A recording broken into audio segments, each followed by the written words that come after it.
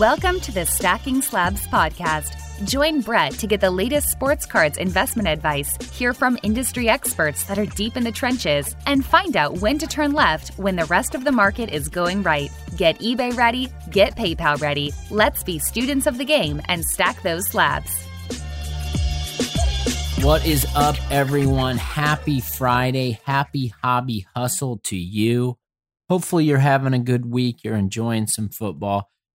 I'm having a lot of fun pushing out all this content. Hopefully you're following me across all those social channels, especially Instagram. That's where I'm going hard and heavy right now.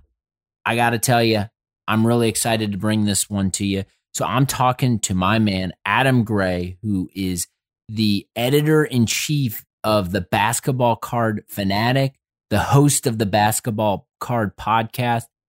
This guy is one of the OGs of the hobby. I've had fun listening to his podcast since I've been back into the hobby. Actually, the first podcast that I've ever listened to, when I jumped back in, I stumbled across his.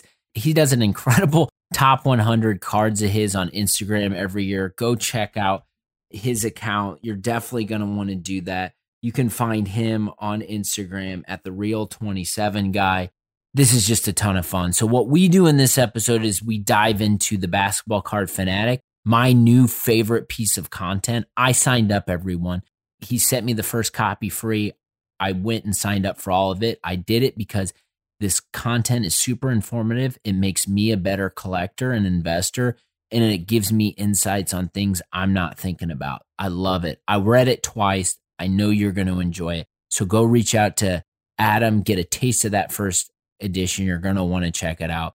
Definitely follow me across all my social channels. Definitely hit the subscribe button if you're new. If you're someone who came over from Adam's audience, thank you so much. I think you'll really enjoy Stacking Slabs. I think what I'm trying to do is I'm really passionate about bringing together the investors and collectors. There's so much we have to learn from each other. And thank you so much for giving me a chance and taking some time. So without further ado, let's kick it over to the conversation. All right. Welcome back to this hobby hustle conversation that I am really excited about. So just as an intro, I will say when I got back into the hobby, I was doing my research and trying to figure out the content I should be consuming. And one of the first things I did was go to Apple Podcasts and I just typed in Basketball Card Podcast. And what do you know? There was a Basketball Card Podcast, and there was one. And that was the host. I've got the host here, and that is Adam. Adam has been such a great contributor to my knowledge bank as I've been getting ramped up in the hobby, from just his Instagram account, his connection and insights that he has with other people that I observe, the podcast, obviously. And he just released, I said, and I will definitely, this is what I believe, it is the best piece of hobby content that I've consumed since I've been back in the hobby, and that's the Basketball Card Fanatic, which he just released. And definitely want to chop that up, talk about the podcast, talk about your collecting. But without further ado, I welcome you, Adam. How are you this evening? Man, I'm so much better than I was 2 minutes ago after hearing that awesome intro. You are like the kindest person I've ever met. And if I even had anything to do with anything that you're doing right now, then that makes me feel great about myself. So I'm awesome, man. How are you?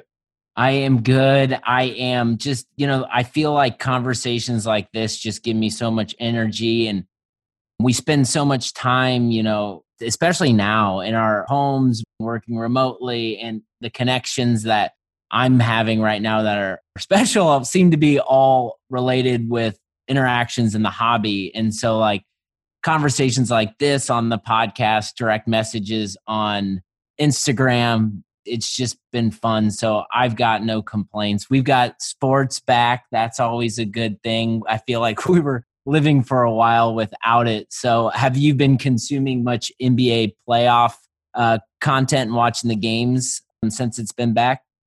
I'm a giant Utah Jazz fan, and we had really high hopes at the beginning of the season. And then the season didn't go exactly as we wanted it to, but when everything came back on, we started to have these great hopes again. Oh, maybe things will click this time. Maybe they'll work. And they actually clicked pretty well. And I definitely watched all of those games and pulled it up and watched it with my son. And then, we basically lost in a coin flip series with the Nuggets. And then the Nuggets go on and they beat the Clippers.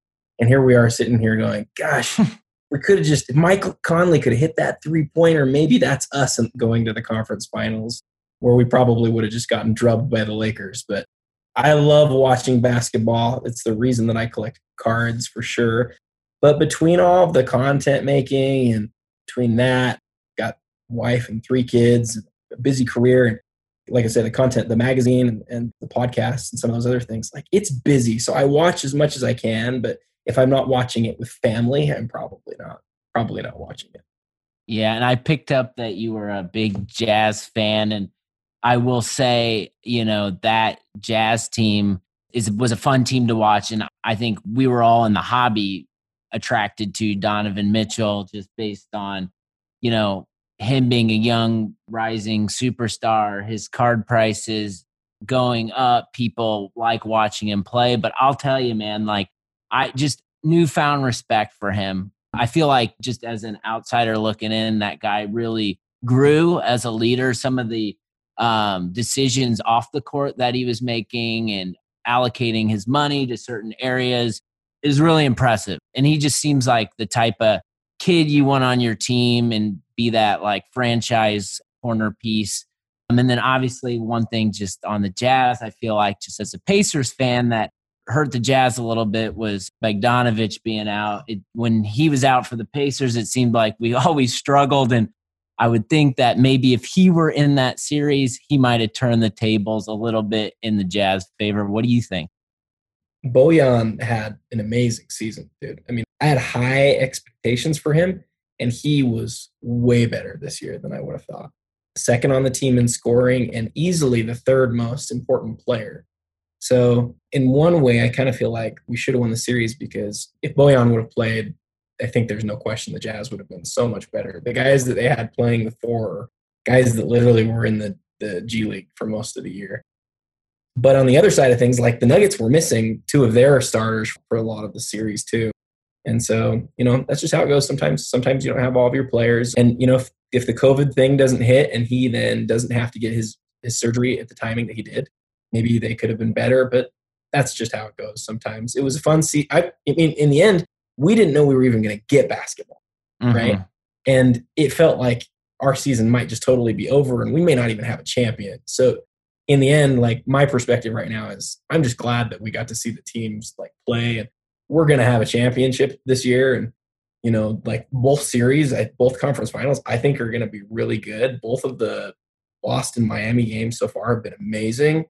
A lot of youth, for card collectors especially. It's an awesome time to be following. And because we just had that period where we had no sports, I think we're all a lot more grateful than we normally would. At least that's kind of how I feel most of us are. Yeah, I tend to agree with you. And the matchups in the Eastern and Western Conference Finals are certainly exciting, and I would say both unexpected, with for sure Denver and with Miami. And we as a Pacers fan fell victim of the Miami Heat in round 1, and we were banged up. And I thought to myself, man, is this just me, or is this team just hitting on all cylinders? And it is continued like a buzzsaw. So that team, and I think, is really on a mission, and it's just that Pat Riley, Eric Spoelstra combo building this youth team with Jimmy Butler, and they're just tough to handle. So we'll see what happens in the finals, but I'm with you. It's just fun to have basketball back. Maybe we'll get into this, and I don't know what your plan is exactly for the episode, but do you have a prediction for who's going to win it all? So I've been saying since even when there was talk that the bubble was happening, my finals prediction was the Celtics and the Lakers. Obviously, it's still possible. Celtics definitely look vulnerable after going down 0-2. But for me, I really struggled and had a hard time not thinking in this atypical situation that LeBron with this Lakers team was not going to leave with another championship. Right. What do you think? For better or worse, I always find myself picking the thing that is not the popular pick. I don't like being the guy who kind of says what everybody else thinks. But, 2020 has obviously just been this wild year for us in a million ways. In some ways, it seems fitting, obviously, that like LeBron and the Lakers would go win it, especially because of the Kobe stuff, because of Kobe passing away earlier this year. But to be even maybe more 2020, we should get a team to win the championship like the Nuggets, who've never won an NBA championship, that franchise. They're playing so well right now. Honestly, it wouldn't surprise me if the Nuggets just went out and beat the Lakers. But then again, I can look like a total idiot and the Lakers could go out and sweep that series. I have no idea. But then, yeah, Miami could win it. I don't know. I'm excited to see whatever happens. Absolutely. And actually, I think you mentioned him, and I think maybe that's a good transition into the card stuff. But one thing in just listening to you that I find super fascinating is that you are a Kobe collector. And I think in the last conversation I heard with you and Chris, you were talking about just what you like to do when you're trying to search for cards, and everything that's interesting to you right now is going on eBay and looking for Kobe cards. And it's fascinating as a Utah Jazz fan to be so attracted to looking for Kobe Bryant cards, because there seems to be a little friction there based on the history. But talk to me about just like, obviously I think anybody in the hobby and is a fan of the NBA can appreciate Kobe Bryant for everything he's done to not only the game and his on the court play, off the court, but also his influence with guys like Jamal Murray who are still playing. I mean, it's inevitable. So talk to me about just Kobe Bryant, what he means to you and how you got into collecting them. Gosh, that's such a good question. So the angle that I'll take on this, it's a little bit different than what I've talked about before, is in general, I only like collecting cards that both do something to me emotionally and also I feel like are smart buys. So basically when I buy something or I'm collecting something, my head and my heart have to line up. For some people, it's just head, or some people it's just heart. And some people just are thinking about making money and they don't care about the player. And some people just care about the player and they don't care about making money. But for me, it kind of has to be both things. After Kobe passed away, I think a lot of us did the same sort of thing, which is, it's kind of a weird word to use, but I think a lot of us mourned. We thought about, we realized how much we'd watched him play, and we realized kind of how we got to watch him grow up, and we mourned. And I thought about that, and I started thinking about things like the fact that I don't think there's any player I've spent watching more time than Kobe Bryant. And I thought about how many things I've heard him say and how many like talks and press conferences I've heard him give. And I started wondering, like, how many hours of my life have I spent with Kobe Bryant, right? And then I thought about how he's like the icon for the LA Lakers, which is funny because the icon of the NBA, literally the logo of the NBA, is the guy who played with the Lakers. But Kobe's still the icon for the Lakers, especially for this generation. So as I started thinking about all that, I had this weird mix of both like heart and mind that said to me, this is a guy that you probably want to own some of his cards. And the more that I thought about it, the more that I then realized we had this weird situation where people were like trying to cap, and this sounds morbid and it sounds weird, and I'm sure not everybody was trying to do this, but it felt to me like a lot of people were going to their closets and their drawers and kind of trying to capitalize on that moment. And what that did is it really increased the supply of what was available. And there was this weird supply and demand thing where I think that the people who wanted to buy his stuff in the end want to buy his stuff most were people who were like mourning and they weren't thinking about buying cards. And then there were all these other cards that were out there. And then there were all these people who were listing cards. So it did this really funny shift where the supply actually increased. And I don't know that the demand decreased or increased with it. And so cards were actually selling for less than they, I think, would ever again sell for.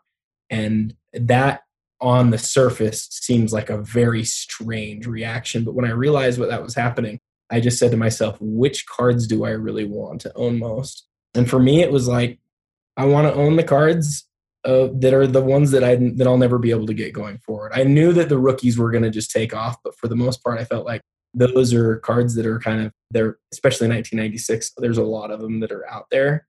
And so instead I focused on things that were, really low numbered, important parallels and really rare autograph cards that I said, does this card matter Like those are the sort of cards that I went after. And like you say, that quote from the conversations with Chris, when I go to look for cards, I've got all these saved searches, right? I've got like 100 saved searches.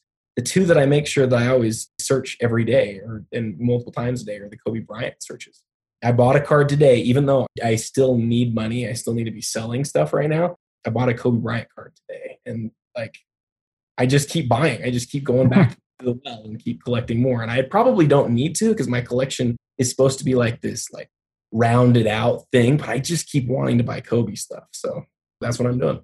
Yeah, no. And I think I love what you said about buying with your head and your heart and buying the cards that matter. That is like in my evolution and the hobby right now, those two things matter to me probably more than anything. It's the satisfaction I get when I get something in the mail that is of a player that's important to me, that is limited, that has a low population. It just feels more special than the flavor of the week PSA 10 Prism base card. And I think anybody who's spending time in the hobby and who's passionate about it, and people I talk to on a regular basis, people have that similar evolution. Yes, I think I sensed it in your response that I bought another Kobe card. Like, yes, it can get expensive and you need a strategy to make sure you're selling so you have enough money to keep it going. But I think sometimes it's just like you get those alerts and there's those cards that you've been hunting and they come up and you're not sure if you're ever going to see them again. So do you have those types of situations that happen to you, and whether it's Kobe or anybody else? Literally today, Brett, a guy who's on Instagram who's like one of the preeminent Kobe collectors. His name's Philip Go. I actually don't know what his IG handle is, but something like that. Today he posts like 10 different Kobe cards. And the one that I saw was the first year of the Prism White Sparkle. I have never thought of this Kobe Bryant card before. But I see his image of it, and I'm like sitting there looking at it, and I'm like, I really want one of those. And so there's like 20 of them or something, and I'm like, I wonder what the odds are of one being on eBay. So I go to eBay, I see that it's there. It's a BGS 9. You know, I go to Instagram, I contact the guy on Instagram, and I just bought it. Right? I totally wanted it. And again, head and heart, it's the first year of the White Sparkle, so it's significant. I mean, if you consider anything White Sparkle significant, that one felt significant. It is a great image. I actually collected a little bit of the White Sparkle when they first came out because I thought that they were really cool. And I was like, when am I going to find another one of these again? This is great. So I went out and I bought it. And yeah, like the hard part is it has to work in your mind. You really can't. It's easy to like start focusing on what your heart tells you, but like it's not just that. Because otherwise, I would just go buy all the Utah Jazz stuff out there, and I'm sure that's not the right decision. Right. Like it's somehow both of those things. And I don't know. I've probably gotten more things wrong than I have right in that way, but I think the Kobe buying will end up being a smart thing. But I don't know. Maybe I'm wrong. No, I think you're right, and I think like listening to you talk about like Kobe White Sparkle, like that's a point. Like I think I just want to hammer home to anyone listening to say like, it doesn't always have to be about the rookie cards of these guys. Like there is so many sets and so many products and so many parallels and things that matter. And I think that was another turn for me. It was like, man, like, you know, there's these chrome refractors and, you know, it's the second year of this guy, but the pose and the way the card hits, like it's really cool. So like, I think that's one thing I've learned. And it sounds like all the OGs out there understand that, but it's kind of like obviously the rookie cards will always matter, probably most, but then there's iconic sets that these legends are a part of, and these cards are really cool. So like that's part of the navigating, I'm sure, Kobe buying process for you. Am I right? Oh yeah, absolutely. You know, I think one thing that's important to point out is a lot of us have this saying that we use over and over again, which is buy what you like. But the problem so I can't say buy what you like and then also tell you what to buy. I can't do both of those things, right? Like that's not like intellectually honest. That's not a genuine. You have to say either thing. But this evolution that you talk about, Brett, I think is really smart.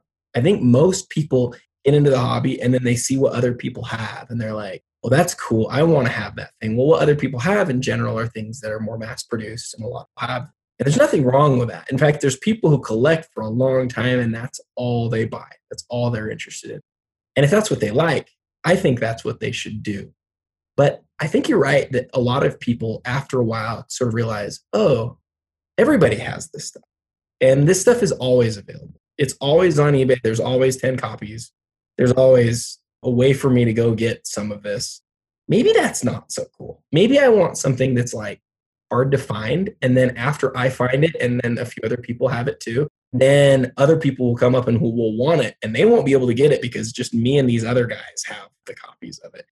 To me, that chase of finding something that other people might want down the road where there's only a few copies, that's really cool and a lot of fun. And I don't really understand anymore like what it was like being at the beginning, but I see new people getting in and who are doing exactly what you just described. And if that's what they want to do and that's what they want to do long term, I think they should do it. But for me, it's not really compelling. Even if it's compelling, and this is the interesting part, if it's compelling in my brain, like I think this will increase in value, it's still not enough for me because I don't want to just buy stuff that's going to make me money. Like it has to be both smart with my brain and.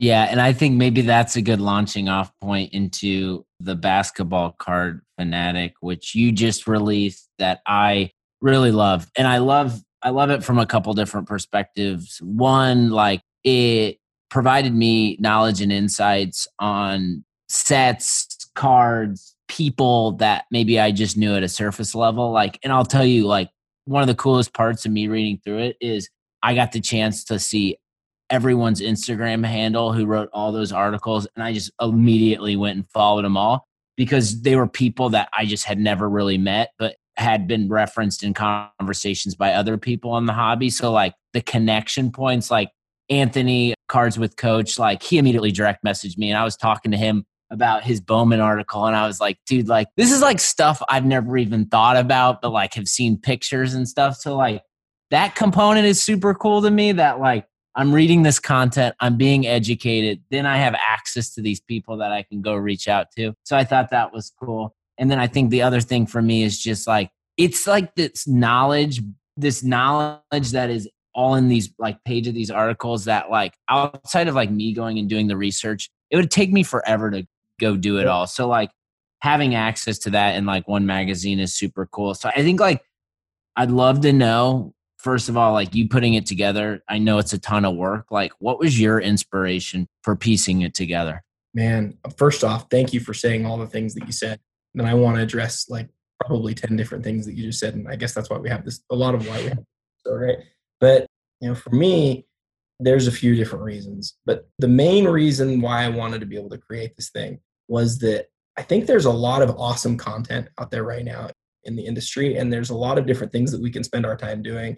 But to me, there's kind of this really missing niche that we've had for a long time that's been missing, which is high quality, really smart, and really passionate writing about collecting. So the tagline to the magazine is basically it's content for the passionate basketball card collector. It's not necessarily for people who are looking to sell. Although I suppose you could probably use a lot of the data within the magazine to sort of think about selling or maybe like how you could be more profitable or whatever.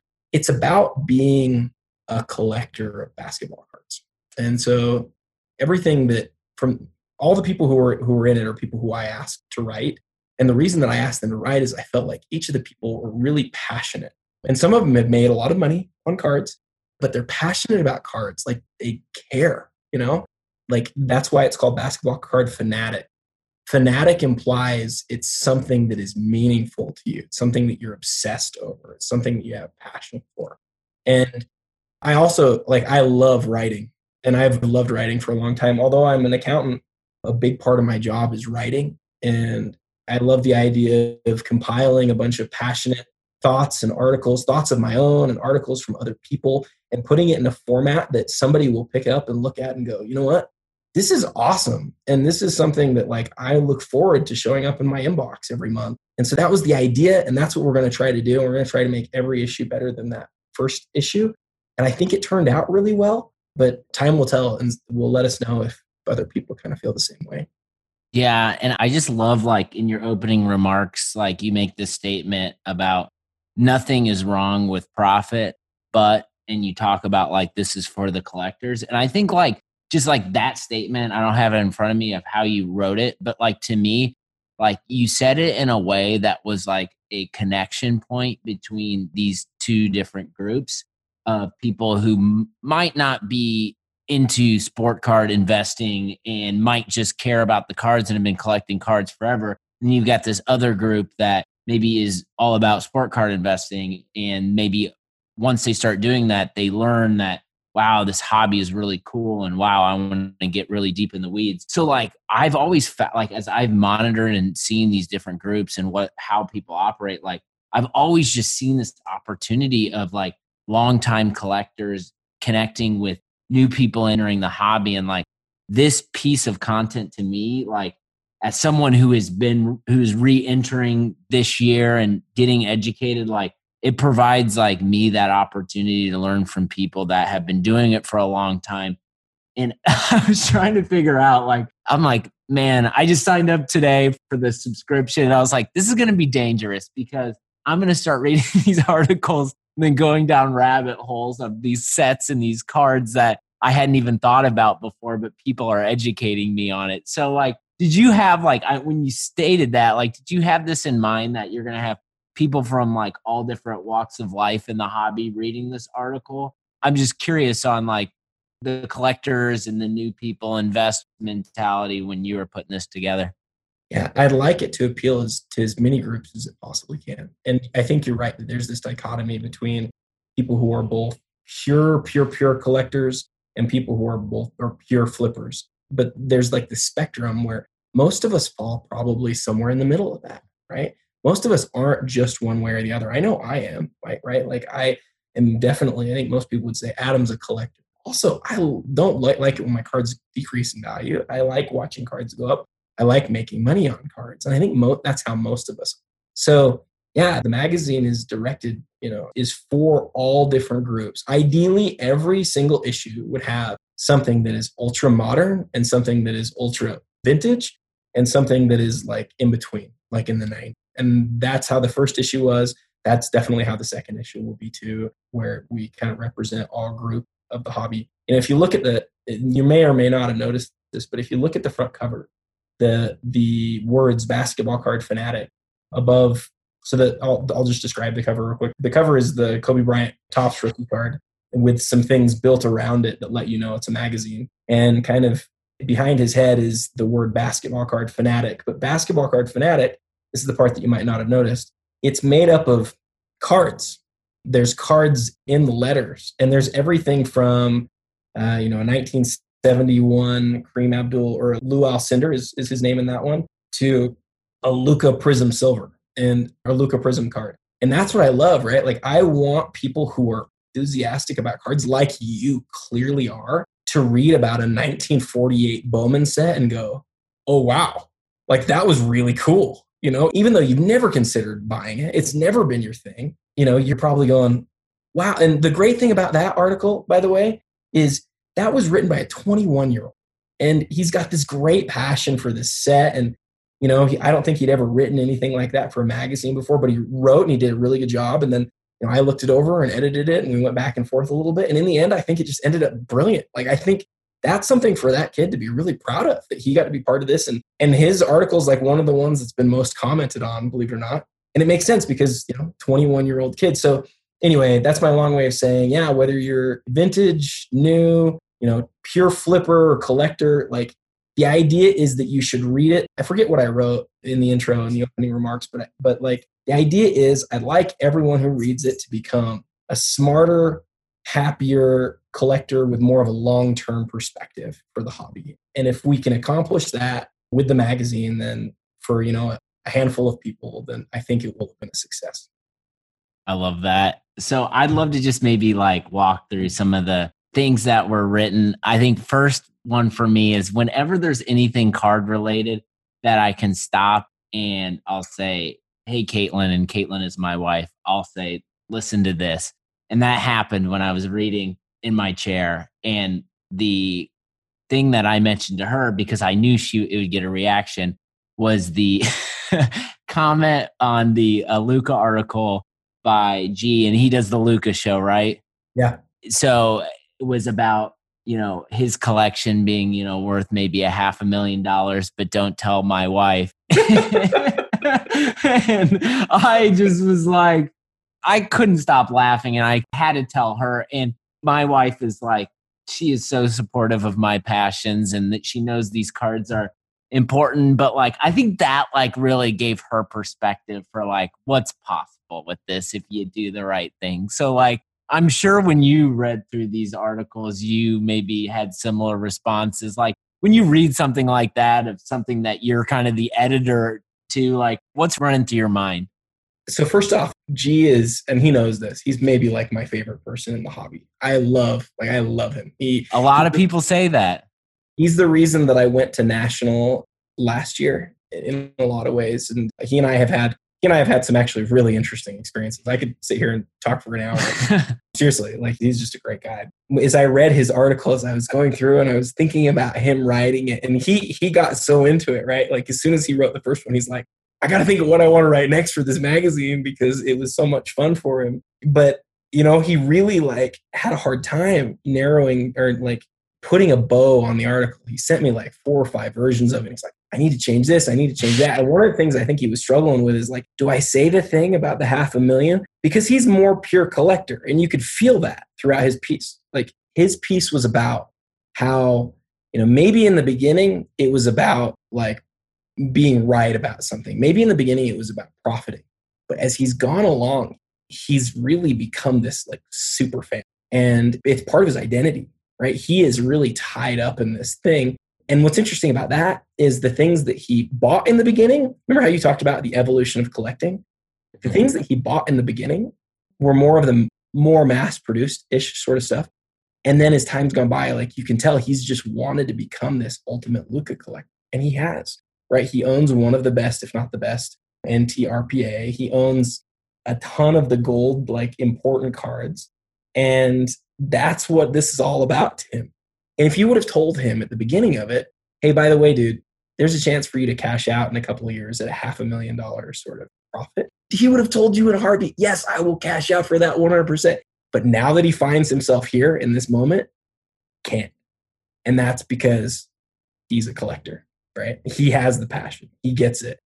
And so that's why I actually put that article first out of all of them, is because I felt like this article really like epitomizes how I feel. Because I'm kind of in a similar position as G, where like I never intended on having a collection that would be worth what it's worth, but it is. And now, but I still am not selling it because somehow the cards ended up being worth more to me than the incredible value that they're worth out in the market.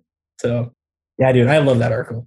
Yeah. And maybe like, I have a question for you, just unrelated to the magazine, but touches on some of those points, is the selling and not being able to sell the cards. But like inevitably, like, and I've noticed this through your Instagram, like you reach this point, and I'm always guessing when I see this and people operate, where you're unloading some cool cards that like you've had, but you're probably trying to go take that money and go spend it on a cooler card to you at that time. So like for you, like selling is such a part of moving up the ladder and getting the cards you want. Like, how do you like make the decisions on what goes? Is it just because what's out there is something that you need? Well, how do you walk through that process? Because I know it's hard for me. It's hard for almost everybody. So the reason, this is a great question that you're asking. The main reason that I do the top 100 countdown is to put in order the cards by value, but completely separate from that idea is my own ranking of how important the card is to my collection. And so when a card comes up, the example that I give is the Steph Curry Gold 2012 Prism. I had a chance to get that several months ago. And when it popped up, I was like, man, heck, like I have to have this card, and it's freaking going to cost so much money, but like I have to have it. And so then this exercise begins of like, which cards are worth the most in my collection, but are the ones that I can most afford to let go of. I don't want to let go of any of them because I don't own any cards that I don't want in my collection. I don't bust wax, so I never have stuff that I need to unload. I only have stuff that I want. And So like I sit there and I look at my list and I'm like, hey, how am I going to get to, X number of dollars? And you have to put out some, you have to put out the stuff for sale because you're not going to necessarily sell everything that's out there. So you put out the stuff that's like the most bearable to let go of. And then when I hit the dollar amount that I need to then go and buy the stuff. So I basically agreed to buy the stuff, but I don't have the cash for it. And I said, I will come back with the cash later. That's kind of how that works. And I think because people know me, they're like, okay, yeah, you're somebody who I can trust. This isn't something that's happening on eBay. This is something that's happening separate on Instagram or through like a personal connection or whatever. But then, like that's why I keep the top 100 largely. That's one of the reasons. Like I want to have an idea of where the value on each card is pegged so that then when I need the cash, I can go sell the cards and go get the card that I really care about in my collection. Oh man, that stuff was tough though, because like I had to let go of, there was a Jordan Triumvirate Illuminator that I had owned for 4 years that I loved. There was a Rodman Jambalaya. There was a KG Exquisite Auto Patch to 100 from 04. And there was a bunch of other really nice stuff where I was like, that is a card that I love and I don't want to let go of it.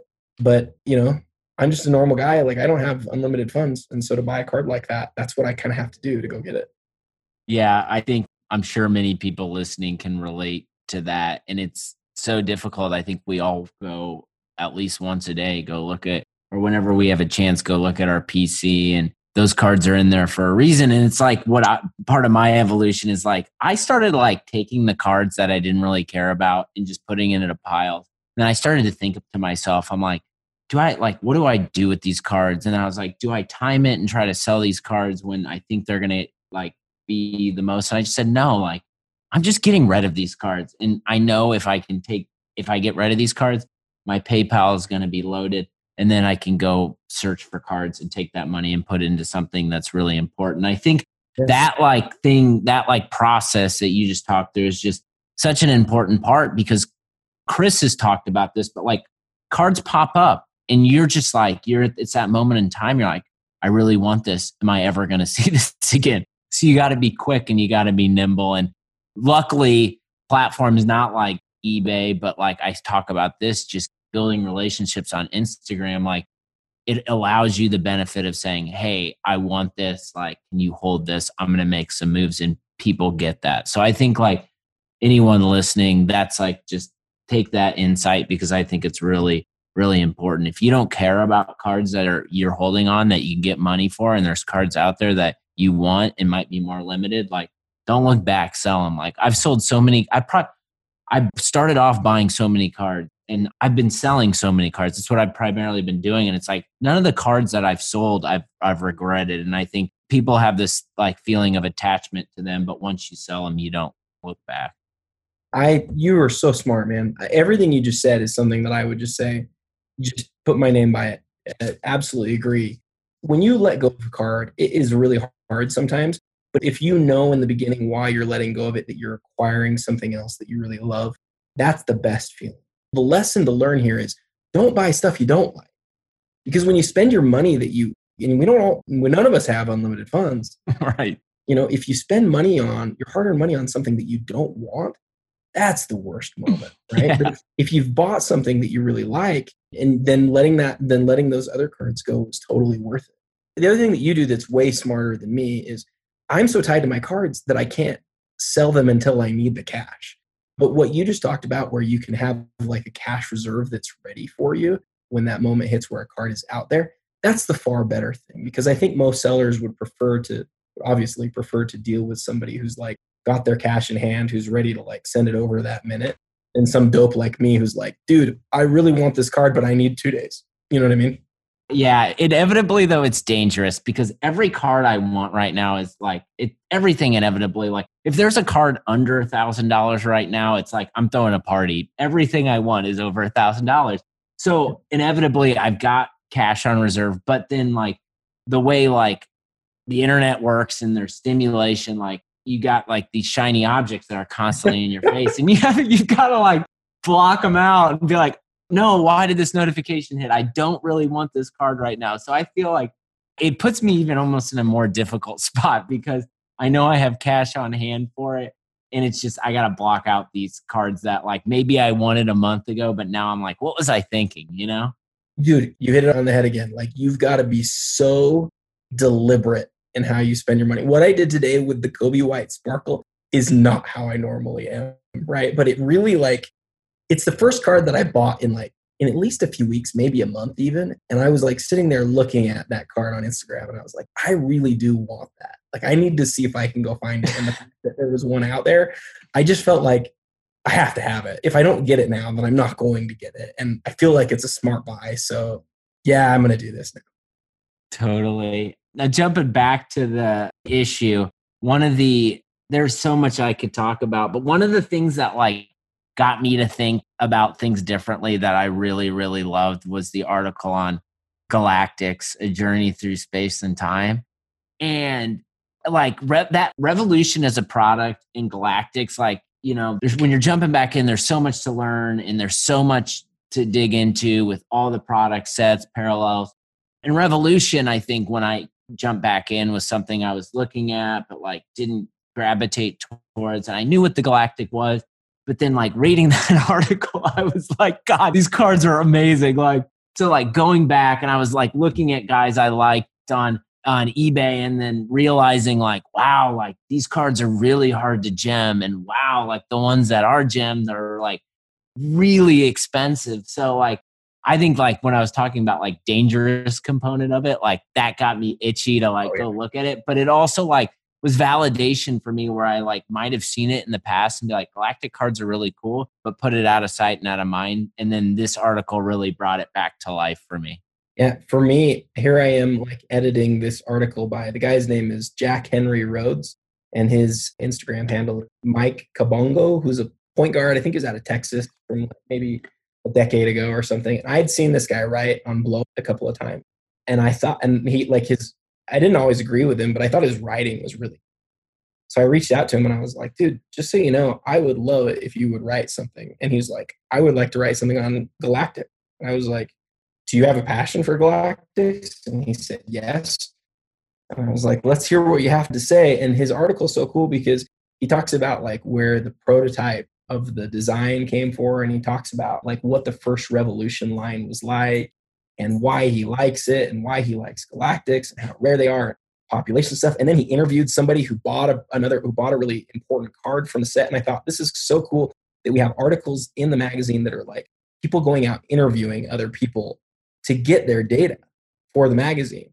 And what's cool about that, especially, is he referenced an important cell in Galactic's history, which I generally don't love completed listings, but it's kind of all we have. It's kind of the best that we have. But the reason that I loved it on here is it's both on eBay and the person who bought it kind of signed off on the article. Like he's contained within the article.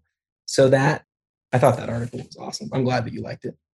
Yeah, totally. And when we were talking about just cash in general and expensive cards, I think inevitably, like out of all the hobby content I've consumed, especially on the basketball cards, it seems like whenever people get going, the conversation never fully is complete without talking about the PMG sets. And I think, man, like I sent Chris a Reggie Miller PMG that was listed on eBay. And I call like Chris and like people like you kind of the OG collectors. And like he broke down like you got to be careful and you got to make sure the card's not manipulated and ask these questions to the seller if you're interested in it and like this and that. And I think like that set is like not only like iconic for people that are in the hobby, but it seems like there's just so much manipulation with it. So like, talk to me maybe about that article. Black Griffin Cards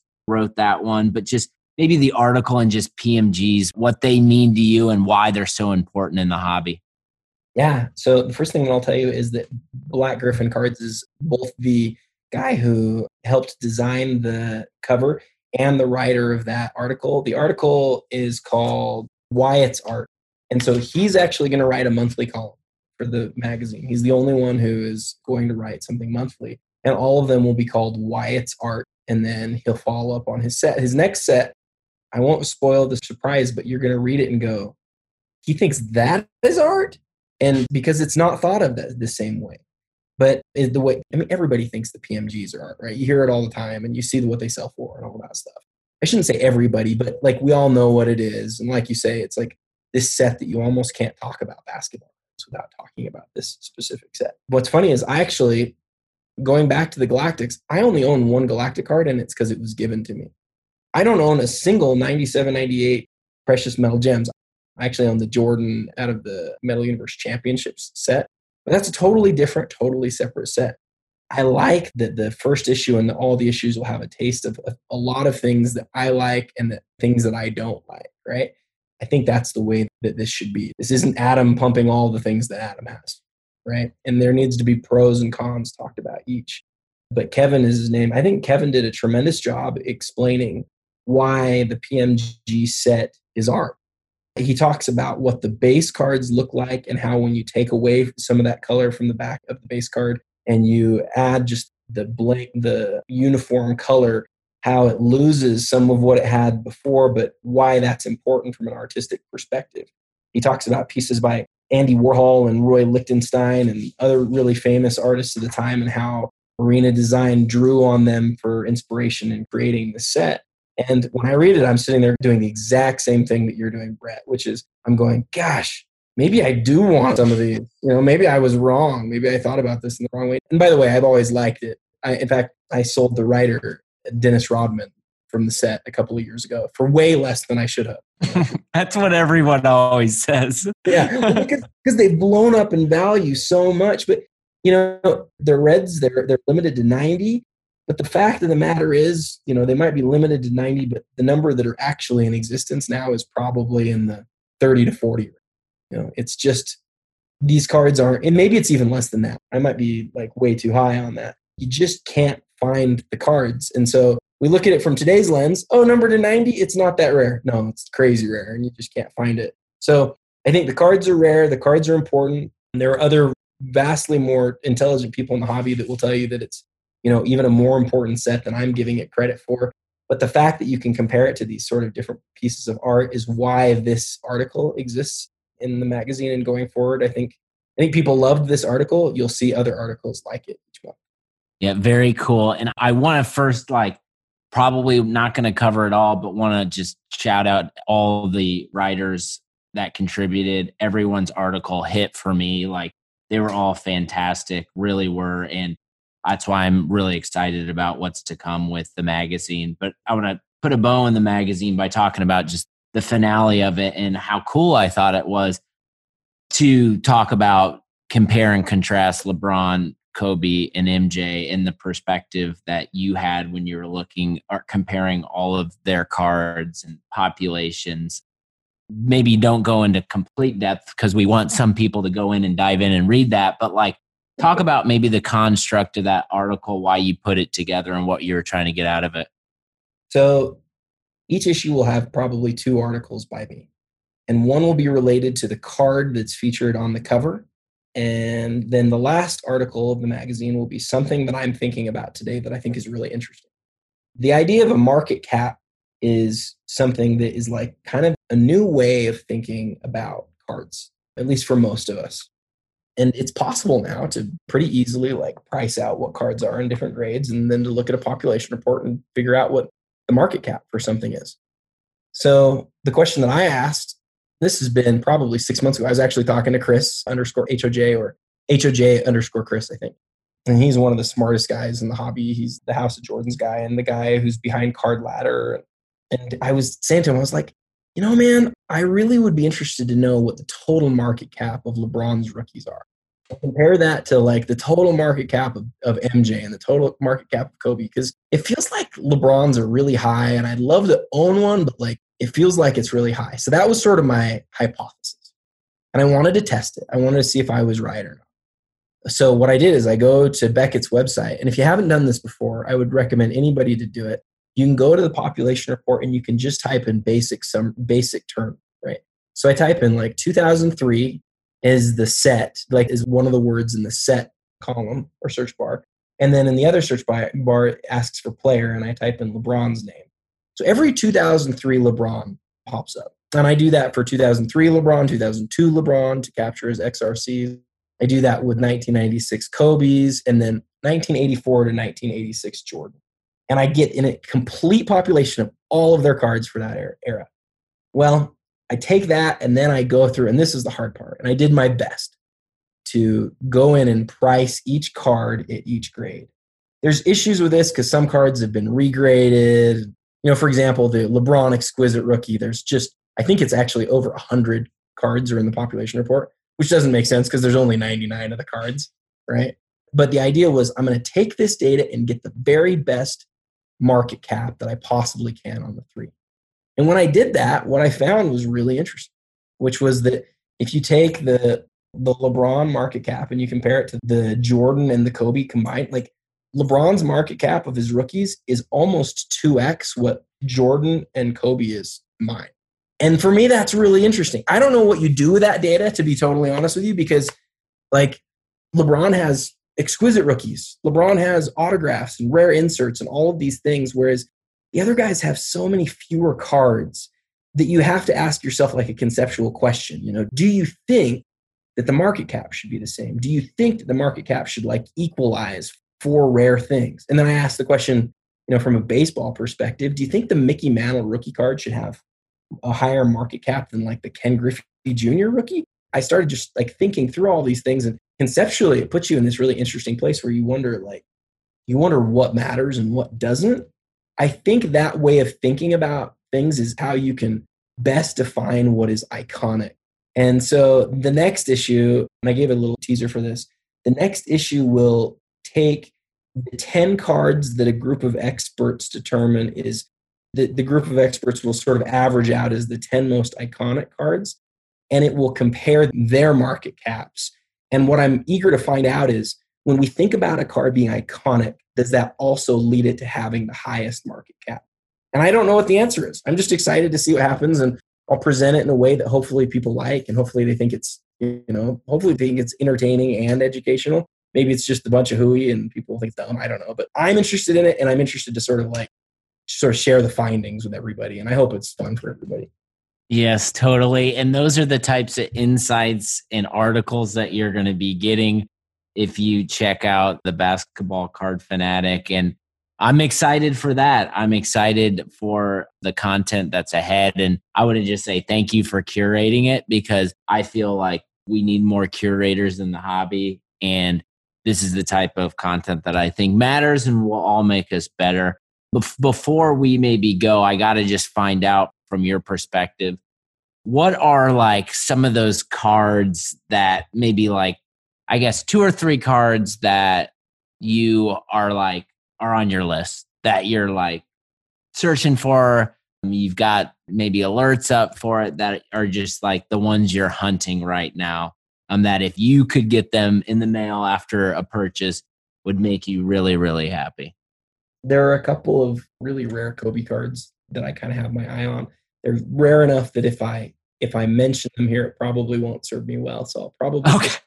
But the other thing that I'll tell you that I love, and I told Chris this too on his show, like I think that they've kind of caught up, but some of the vintage PSA DNA stuff I think is really interesting. And I just love the idea of like finding a rare card, a rare vintage card that is signed by somebody who is either not around anymore or who won't be around for a long time or won't be around for much longer. These really iconic, important cards that are signed by some of the greats of the game, where those greats of the game only have a few cards. I think that's just a really interesting way to collect right now. Those are probably the 2 segments. Which cards are on your list? I'm interested to hear that. So I am like in the process right now of developing that kind of next level list of basketball cards for me. I think just from a collecting perspective, like I'm a big, which is kind of, I hear this a lot with the Luka article, like, you know, he's a Kings fan and there's that story around like the Kings not drafting Luka and like he's drafting Luka. Like that's super cool. Like, and for me, it's like when I jumped back in, like, and I've been following him in college, like I'm a huge Ja Morant fan. Like he's rookie, but like I'm so like into digging into his cards. I was looking at his Galactic, and part of that was like when we were having the games before the playoffs where, they're trying to, the 8 games, like I was watching everything, and it was like when the Pacers weren't playing, it was like, what is Memphis doing? And like, I was sitting in my kitchen right behind me, and Memphis was playing an important game, and Ja passed the ball to Triple J before he got hurt.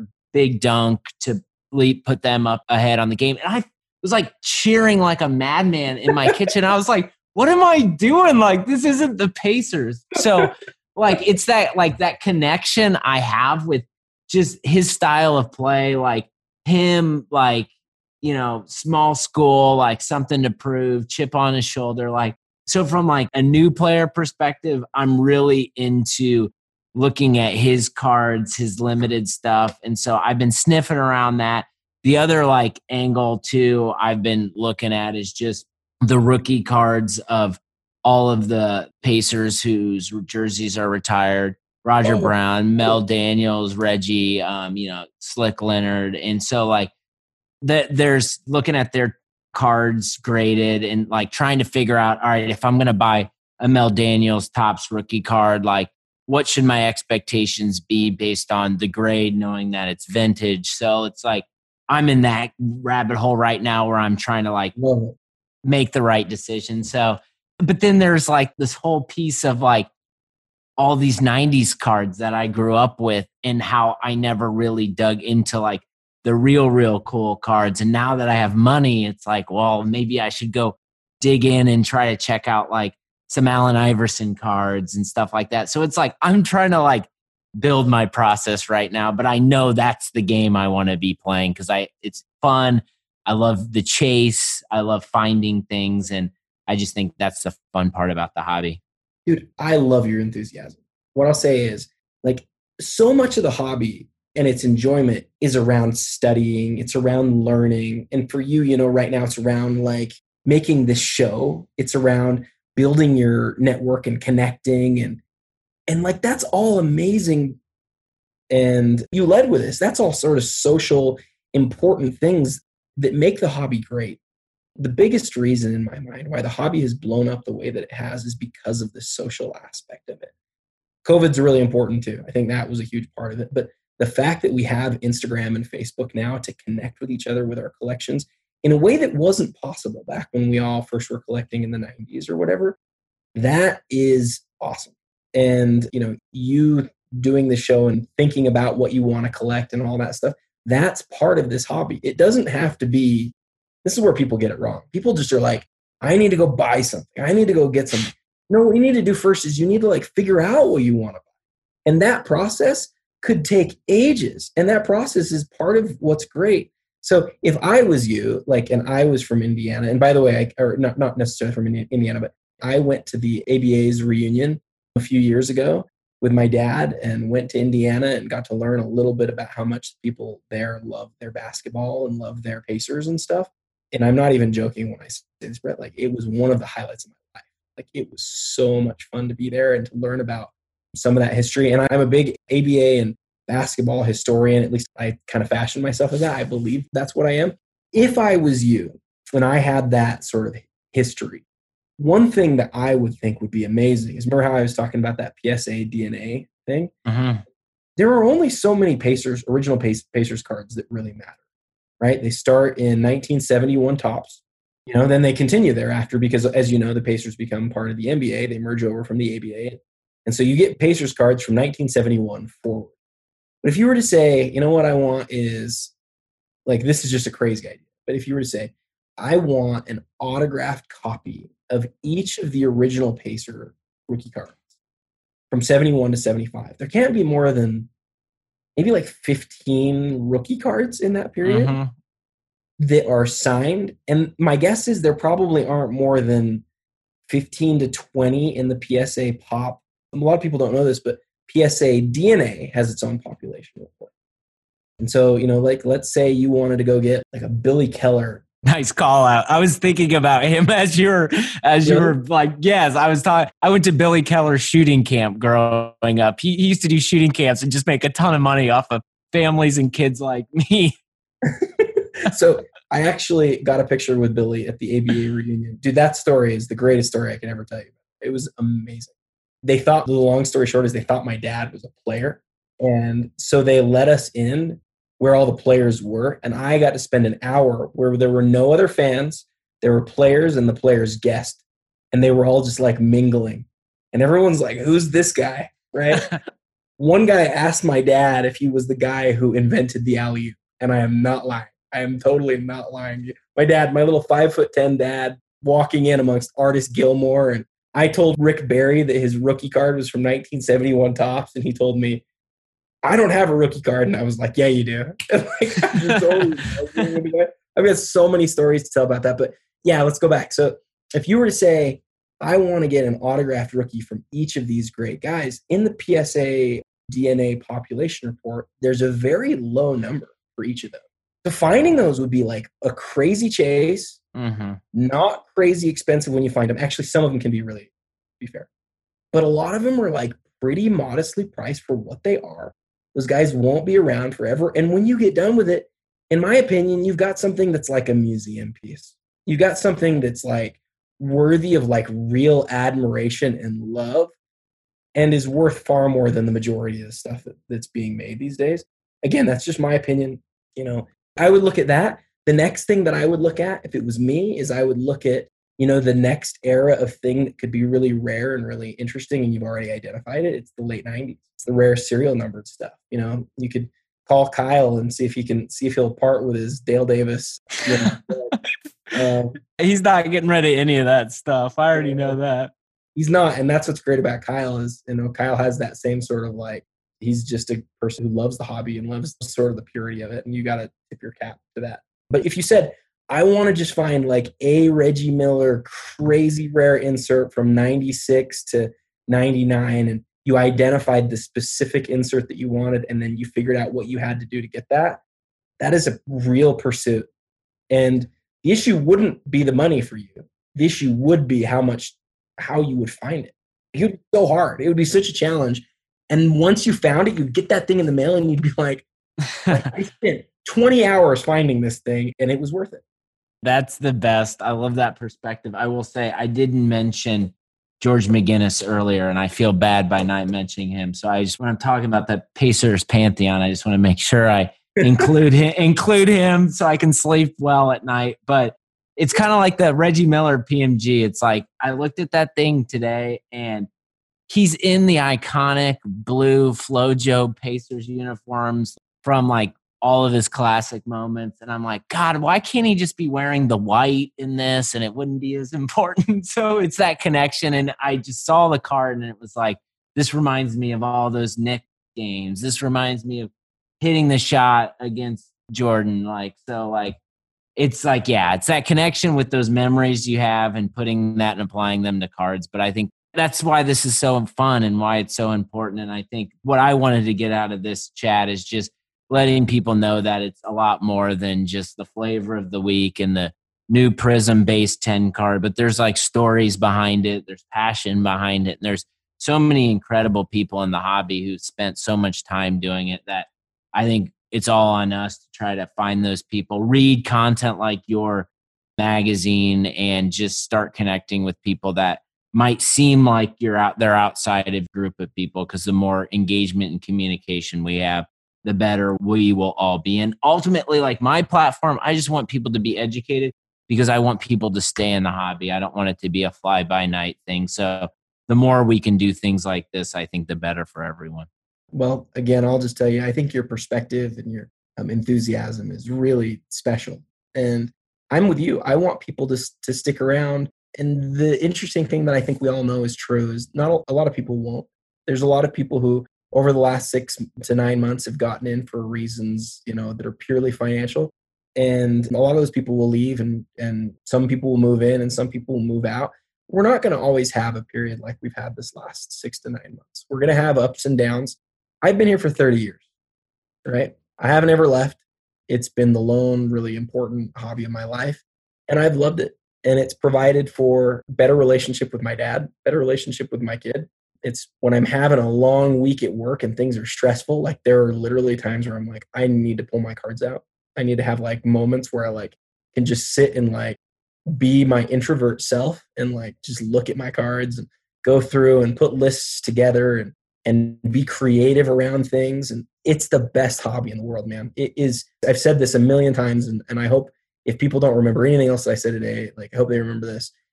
Whether you have $1 budget a week or $100,000 budget a week, it is still the best hobby in the world. You can still have a meaningful experience with it. And that's the other thing that I hope people get out of this magazine is there are people who wrote for this, like G, who are balling with his $500,000 Luka collection. And then there are people who don't have hardly any money at all, and they're all loving the hobby. And that's because they don't just love it for the money. They love the hobby. And hopefully between your podcast and my magazine, we can make the hobby a place where people love it for what it is. I love that. Great perspective. Adam, where can people find you on the IG or wherever else? What do you want to plug? And also, people can get a first edition, right? They can just email you to get a taste of the Basketball Card Fanatic. Why don't you tell people how to get that? Yeah, thanks for giving me a chance to do that. So Instagram's @TheReal27Guy. If you want to DM me there, I'd love to send you the first magazine. And the thing that I've been telling people is you don't have the financial means to be able to, get the magazine after the first one. The first one's free, but after that, it'll be $10 an issue or $100 for the year. But if you don't have the financial means for it, if it's too expensive for you, send me a message. Let me know a little bit about your circumstances, and we'll figure out a way to still get you the content. But yeah, email me. The email is basketballcardfanatic@gmail.com. You can email me there if you want to let me know about your circumstances. Or if you just want that free issue, just DM me @TheReal27Guy. Go do that. I highly recommend. We gave you a lot of teaser in this episode. Go reach out to Adam and go read it. Adam, thank you so much for your time. We'll have to have you back on and chop it up again. Anytime, brother. Thank you so much. Thank you, man. Wow. How many nuggets did you pull away from that one? I know I pulled away a ton. Those are the types of conversations I love to have on the Hobby Hustle. We're going to keep them coming. Definitely hit the subscribe button if you haven't already. Follow me across all social channels. Go reach out to Adam. You're going to want to slide into his DMs @TheReal27Guy on Instagram. Man, oh man, that is good stuff. Take it easy. Enjoy the weekend. Take care of yourself and others around you. Happy collecting, happy investing. Talk to you real soon.